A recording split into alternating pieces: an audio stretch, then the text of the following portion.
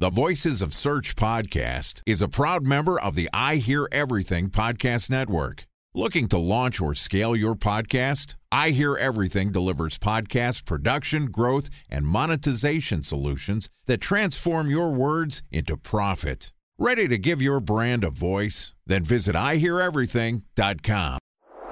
Bridge toll, California, customer service number. Highway miles to the gallon, Ford Focus. Thailand cave rescue operation. What is Schema F? Best wine bars in San Carlos, California. Best Western hotels. How old is Ronaldo? What happened with Big Brother? What's a good engagement? How long before a wedding should I send out How many save games the dates? are in the first series? Use of IMAP NBA to check playoffs? email on other email clients. Identify fonts from Where to find We were the 4 best- years out. Have it burn. Welcome to the Voices of Search podcast, an I Hear Everything production. In this podcast, we'll share the news, knowledge, and strategies you need to navigate the ever-changing world of SEO. Ready to expedite your company's organic growth efforts? Sit back, relax, and get ready for your daily dose of search engine optimization wisdom. Here's today's host of the Voices of Search podcast, Tyson Stockton. Hey, what's going on? My name is Tyson Stockton from Previsible.io, and today we're going to be discussing e-commerce SEO strategies. Joining me today is Jessica Totillo, who is the founder and CEO of eCommerce Badassery, which is a company that specializes in teaching actionable steps and strategies to grow and scale your e-commerce business. And this podcast is also sponsored by Ahrefs. What if I told you that you could monitor your website's SEO health, backlinks, and organic rankings at no costs? Sounds too good to be true? Well, it's not, because my friends at Ahrefs just launched Ahrefs Webmaster Tools. Ahrefs' new Webmaster Tools product quickly helps you improve your site's visibility by pointing solutions to over 100 technical issues that might be holding your search performance down. Plus, AWT monitors for backlinks so you'll know the most linked to pages and how those links are affecting your rankings. And AWT shares what keywords your website ranks for and compares how you stack up against competitors for key metrics like search volume, keyword difficulty, and traffic value. Look, monitoring your website used to require multiple expensive tools. And now, thanks to Ahrefs, that's not the case anymore because AWT will help you monitor your SEO health, backlinks, and keywords for free. And no, it's not one of those 14-day free trial offers. It's a powerful site audit tool that will keep working for you for free. So check out Ahrefs Webmaster Tools at ahrefs.com/AWT. That's ahrefs.com/AWT. All right, here's my conversation with Jessica, the founder and CEO of eCommerce Badassery. Jessica, welcome to the podcast. Hey, I'm so happy to be here. Excellent. So today we're diving into the world of e-commerce, a space that's kind of like near and dear to myself. Like I feel like I've spent a good chunk of my career kind of in the e-commerce space. And I'm excited to hear kind of your perspective and kind of get some of your tips for the listeners out there on maximizing performance within the e-commerce side. So setting the stage, the on-site shopping experience, like what framework would you give the listeners just of how they should be thinking about this aspect? Great question. The number one thing I say to anyone is clear over clever. And it's something that I find those who are maybe a little bit more creative or like to create marketing campaigns like myself, it's something I love to do.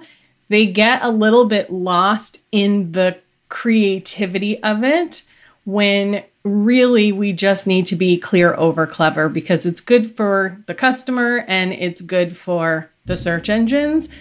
So when in doubt, always clear over clever. But ultimately, my focus is always thinking about who is this website for, right? It's not for the business owner, it's for the customer. So how do we create the experience for them to get them where they need to go as quick as we possibly can while also making a little bit of money for ourselves for running our own stores? So that's sort of the basis of everything I think about when it comes to on-site experience. And I mean, I think there's a lot of value in that aspect. It's like, obviously you're going to have different touch points at different stages of their own journey. And so having someone be able to enter in at a kind of any point and then clearly go to that next stage, I think is super critical in it. And maybe for like listeners, could you give maybe an illustration of whether it's kind of the structure of the pages or how they should stage between like top of funnel landing pages into those later stages? Yeah, absolutely. So the first thing I always ask myself or whoever it is that I'm working with is, my background is in brick and mortar. I've been working in retail since I'm 16 years old, and there's really nothing like the in-person experience. That's why I believe it will never actually go away. But e-commerce is here to stay. So I'm always asking myself, how can I recreate the in-person experience on the internet? And what that experience looks like is going to be a little bit different based on where that traffic came from and, like you said, where in the funnel that they are. So if I think about a brand new person who literally has no idea who we are, they are trying to solve a problem, or they're probably buying a product for confidence or to feel good, something like that. Like, what is the experience that we want to give them? One of the things that I find a lot, and this is typically with some earlier, but even some business owners that have been around for a while, maybe they're doing multi-6-figure, early 7-figure, but they don't necessarily know how they got to that place. They focus so much on what they love and their favorite without putting themselves in the shoes of the customer. So when you are thinking about this person who literally has no idea who you are, they just discovered you on social or found you through organic search, hopefully, what is the first thing that they're going to see? And whether it's a homepage or a collection page or maybe a product page, though typically harder to pull them in through search directly to a product, is what is above the fold? What is that text? What is that image? What is that call to action? And I think that if you can put the majority of your effort into making sure that that grabs them from the first 2 seconds that they're on your website, you can get them to stay and keep shopping. So what that's going to be is different for every business. But I think we undervalue, is that the word I'm looking for? The importance of that. And I mean, maybe this is a slight tangent from our topic, but you said something there that kind of sparked my interest in like those different entry points and them typically not being necessarily always product pages. Right. And I'm assuming that's also has some factor of type of business or size where they're at kind of from it. Yeah. But maybe if you could just kind of from your experience, or maybe in the context of someone that fits that business profile that you mentioned. So 6 to 7 figures, they're, not necessarily the big brick and mortar kind of store that already has a well-known brand awareness. What are some of the most useful or most impactful entry points that a business of that size could have? Great question. So, and the reason why I talk about the product not necessarily being the thing that gets ranked, right, and where people come through is my background is in fashion and apparel. So we're talking about big websites with lots of products that are coming in and out every season. It's not evergreen stuff that's around for a long time. If you fall in that latter part, then yes, if you've got the same 6 products, you'll probably get those to rank over time. But what I find for most people is it's a lot easier to just focus on the collection itself, because that collection has the product that they need to solve the problem, right? Or get the feeling or emotion that they're trying to get from the product. So I like to put a lot of the effort there. And it's when it comes to SEO specifically, it's not something I hear a lot of people talking about. And I don't know why that is. Maybe you have some insight into why that is, but I don't hear it come up as a focus for most people. But that is where I have found the most success with my clients. No, I think especially the context that you gave in especially like fashion as an example, or even just the fluctuating of product, like I think that makes a ton of sense. And I would also agree that it's probably under focused on. Like you hear a lot more attention towards the product pages, possibly in like editorial or blog gets a decent or more attention of we should be doing this. A lot of times you hear from people. Should. Oh, that word should. Yeah. But like, I like the collection because it allows a bit of that storytelling. I mean, essentially it's like you're bringing them to a category type pages. So you're casting that net a little bit wider.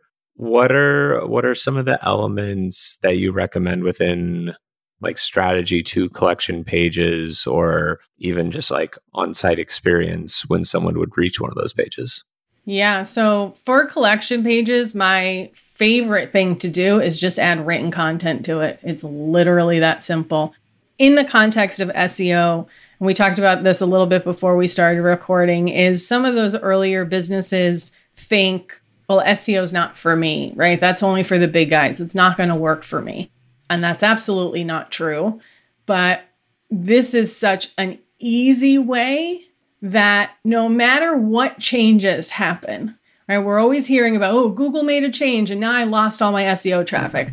Well, that's because I don't want to say you weren't doing it right? But you're trying to hack it all, right? Everyone's trying to hack everything. And it's like, oh, let's do, like back in the day, it was all keyword stuffing. I remember those websites. They were pretty terrible. But when you think of it from the perspective of, okay, what is SEO at its base level? A partnership with Google and other search engines to get the searcher to the best result for them in the least amount of time. It's literally all it is. So if you think about if someone walked into a physical store and I sold all the products in this collection, what would I be talking to them about? That's the kind of content that I put on the page. And I'm writing it for the user, not the search engine. That's the most important part because it's not for Google. It's just for them to understand who's the perfect person for this page.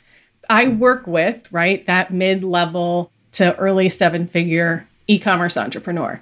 When I explain it to them that way, that's when it kind of clicks and the light bulb goes off. It's like, yes, okay, it's not this big scary thing and all the technical talk that gets people confused, especially when you're on Shopify and you can't do half of that stuff anyway because you don't have access. Like, let's just strip it down and think about who it is for the human. And then you pepper in your keywords and your inner links and all that good stuff as you go. I mean, especially for this audience and this group, I think it makes a ton of sense because, again, even from like the search perspective, yeah, I'm not going to have the same like domain string, backlinks, and just overall domain authority to achieving it. But I think the opportunity that a lot of the smaller business owners or SEOs working with those business owners is you can pay so much more attention. And to your point, like you can have those more thoughtful questions and type of content in these collection type pages that would allow you to create more topical authority in that vein that someone like a Best Buy, eBay, Amazon, whoever is not going to be able to put the same attention into that nuance that you can. Right. And, you know, speaking of like an Amazon, I love using Amazon as an example because the way a customer behaves on Amazon is way different than your typical e-commerce store. I don't browse Amazon. I go to Amazon because I already know what I want to buy and I just know that they're going to have it and I can get it in 2 days. And so I'm searching.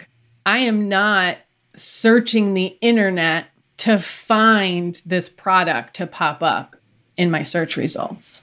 My sister-in-law, she says she browses Amazon. I don't get her. And I don't think that 99% of Amazon customers do that. But for everyone else, right, the customer behavior is so different. And another great example is if you go look at Express, the clothing store, they do women's and men's clothing. They have content on their collections. David's Bridal, maybe they're not a great example because they just almost went out of business, though somebody bought them, but they have content on their collection. So even the big guys see the value in this. And another thing that we talked about was I know when you see it on the big guys, you think it's not for you if you're not also a big guy and you think that you can't compete. But I have literally seen it with my own eyes with clients that I've worked with, and they were around for about 5 years, I think, on their Shopify store. We did SEO collection content on their website, and 3 months later, they were popping up on page 1 for their keywords, and they're still there. And that was about 3 or 4 years ago. So it can actually be simple, is my very long-winded way of explaining that. Well, I like to going back a bit, your comparison to like walking into the storefront. Mm-hmm. And, like it is a completely different size or example, but it reminded me of something I saw recently with IKEA and some of the content that they were putting on category pages. And it felt like they were trying to make this attempt to make the category type pages a little more like when you enter their store and it's like you have to walk through everything and through the maze, see the rooms and everything else. Yeah. And it was like, yeah, whether or not it achieves the thing is another question, but it's like, it's more of like that concept of like, yeah, that kind of makes something unique about them. And I think it was also a way for them, at least an attempt to have content that's in that same vein of like, okay, this has been a hit. What would resonate, or how could we kind of bridge the two worlds together? Yeah. That's a really interesting example. And I think about my own behavior of shopping IKEA. And I don't go there very often because I know if I go, I have to go through the whole maze. And if you try and turn around, it's very stressful and hard to do, right? And it's designed that way intentionally. But when I do go to their website, I don't have that same inspiration of, I need this, because I can't see it in the room and all of that, right? And I think another important thing to remember, because I tell people, like, I contradict myself actually, because I will tell you, like, put on your customer hat, think about your customer, but then I'm also like, don't project your crap on your customers either, right? Because everyone's a little bit different. So there is definitely a balance here. But I do think that if you can focus on serving the person who needs the most help, everyone else is going to figure it out on their own, and that's fine. But those people that need the most hand-holding, if you can serve them, I think overall you'll win. And I don't know if you've ever heard of Rishi Rawat. He posts a lot on LinkedIn, and I had him on my podcast. But one of the things he said, all you have to do is focus on how to convert the first-time buyer. If you get that right, everything else just falls into place and will work on its own. And it was like, mind-blown moment. I'm like, oh yeah, right. Send a couple emails, the repeat people come back. Great. But you got to get them that first time. So I think when you're thinking about on-site experience, SEO, doesn't matter, just in general, how do you serve the person that needs the most help? Because you can't get on the phone with them. You probably don't want to, and you can't talk to them in person. Time for a 1-minute break to hear from our sponsor, Previsible. So you're looking for SEO help, and you got a couple of options. You could start replying to spam from agencies that claim they can get you to rank #1 on Google. You can pay an hourly rate for a consultant who will inevitably nickel and dime you with hourly charges. Or you can work with a cookie-cutter agency to quickly launch a strategy-less project with low success rate.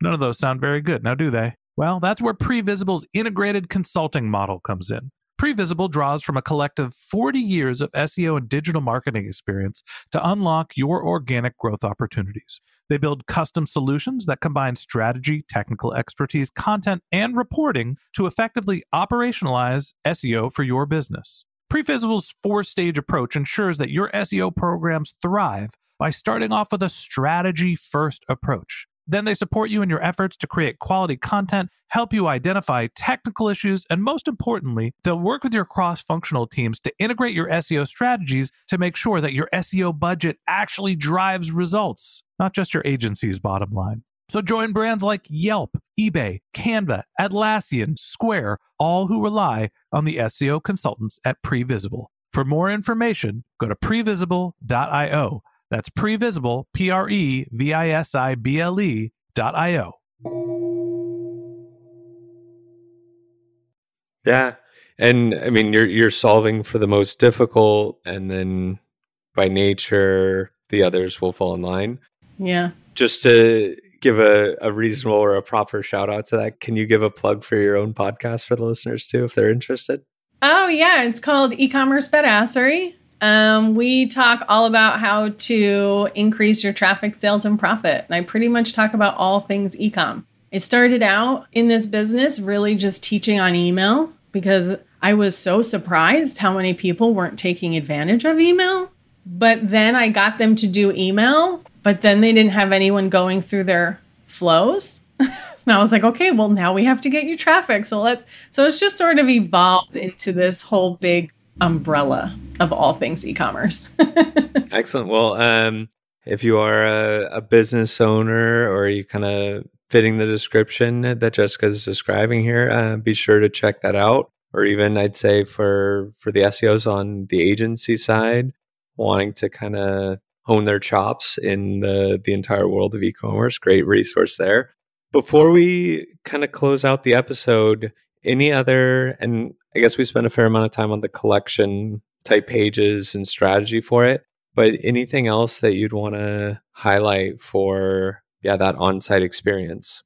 The navigation menu. Can we talk about the navigation menu? Mm-hmm. Is there a perfect navigation menu?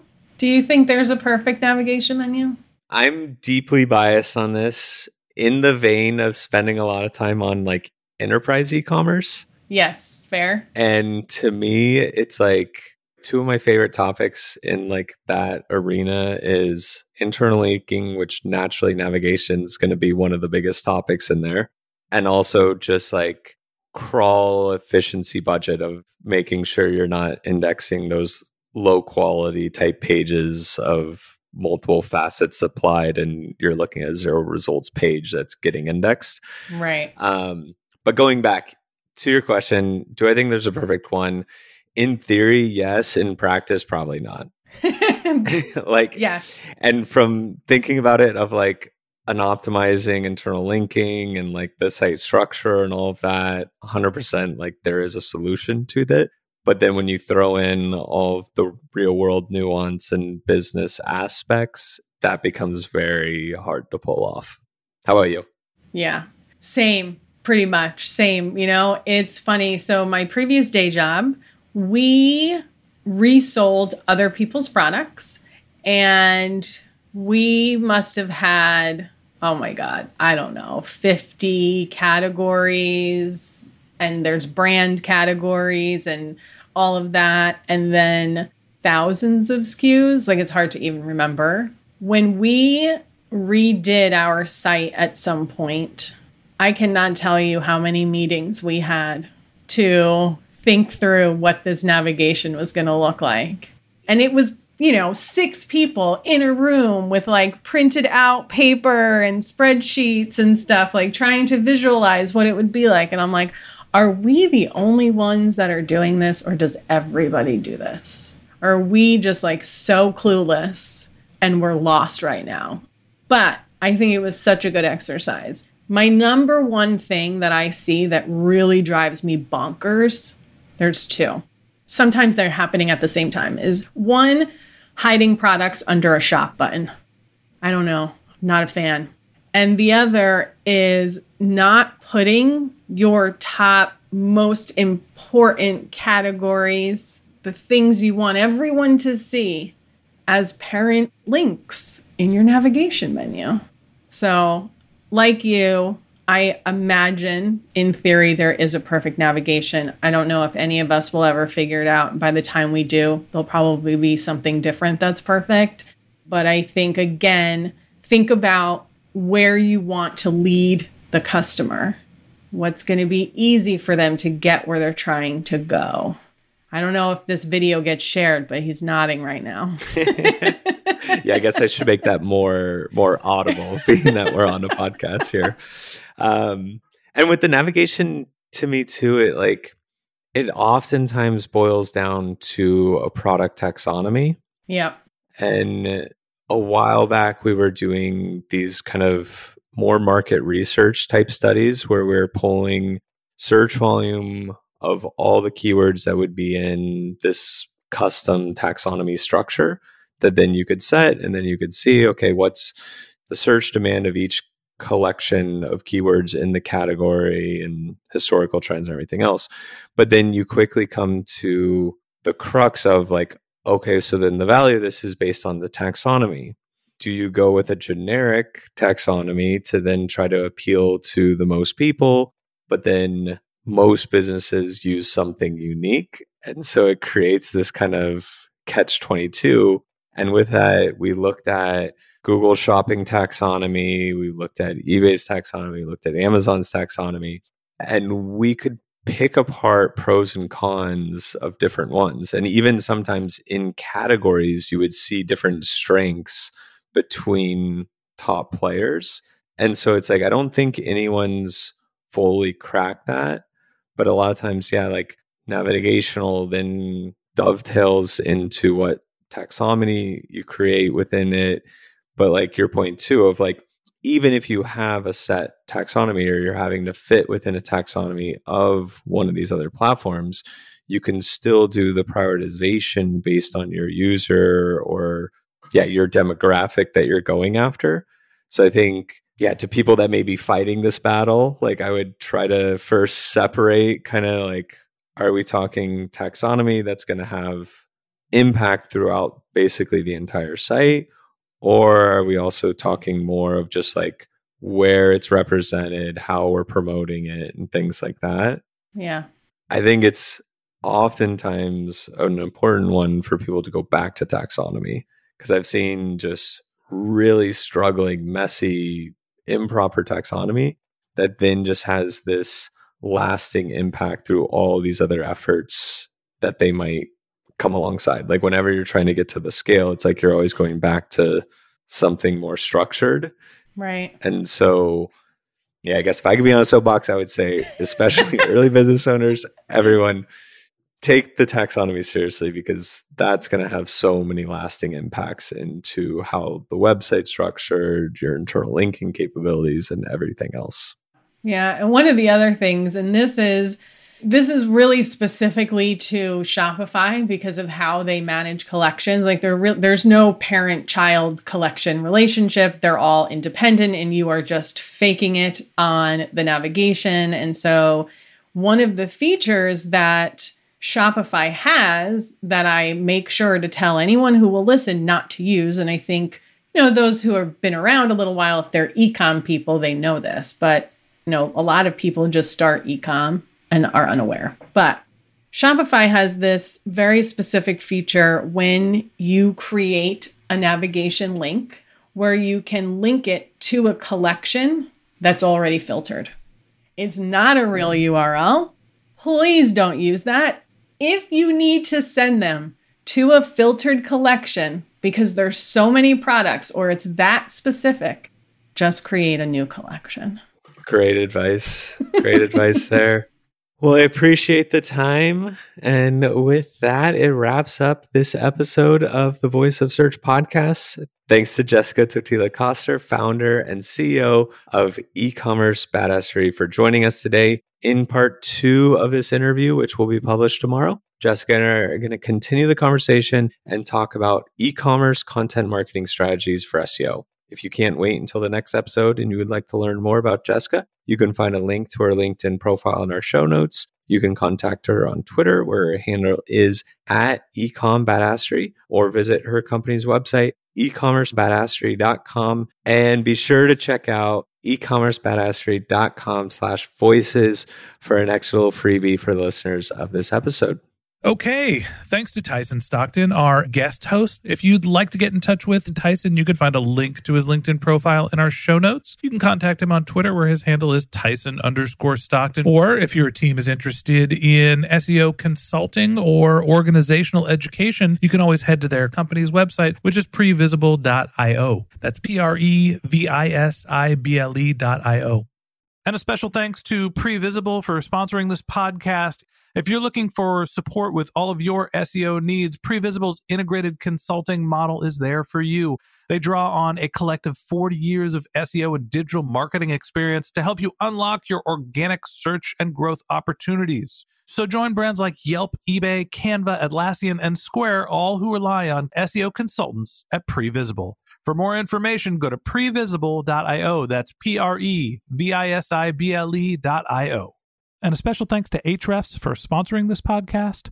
Monitoring your website used to require multiple expensive tools, but that's not the case anymore thanks to Ahrefs, because they just launched their Ahrefs Webmaster Tools product, which monitors your SEO health, helps you keep track of your backlinks, and gives you the insight into what keywords are performing for free. So check out Ahrefs Webmaster Tools at ahrefs.com/AWT. That's Ahrefs, ahrefs.com/AWT. Just one more link in our show notes I'd like to tell you about. If you didn't have a chance to take notes while you were listening to this podcast, head over to voicesofsearch.com, where we have summaries of all of our episodes and contact information for our guests. You can also subscribe to our weekly newsletter, and you can even send us your topic suggestions or your marketing questions, which we'll answer live on our show. Of course, you can always reach out on social media. Our handle is Voices of Search on LinkedIn, Twitter, Instagram, Facebook, or you can contact me directly. My handle is Ben J. Shap, BenJShap. And if you haven't subscribed yet, and you want a daily stream of SEO and content marketing insights in your podcast feed, we're going to publish an episode every day during the work week. So hit that subscribe button in your podcast app, and we'll be back in your feed tomorrow morning. All right, that's it for today. But until next time, remember, the answers are always in the data.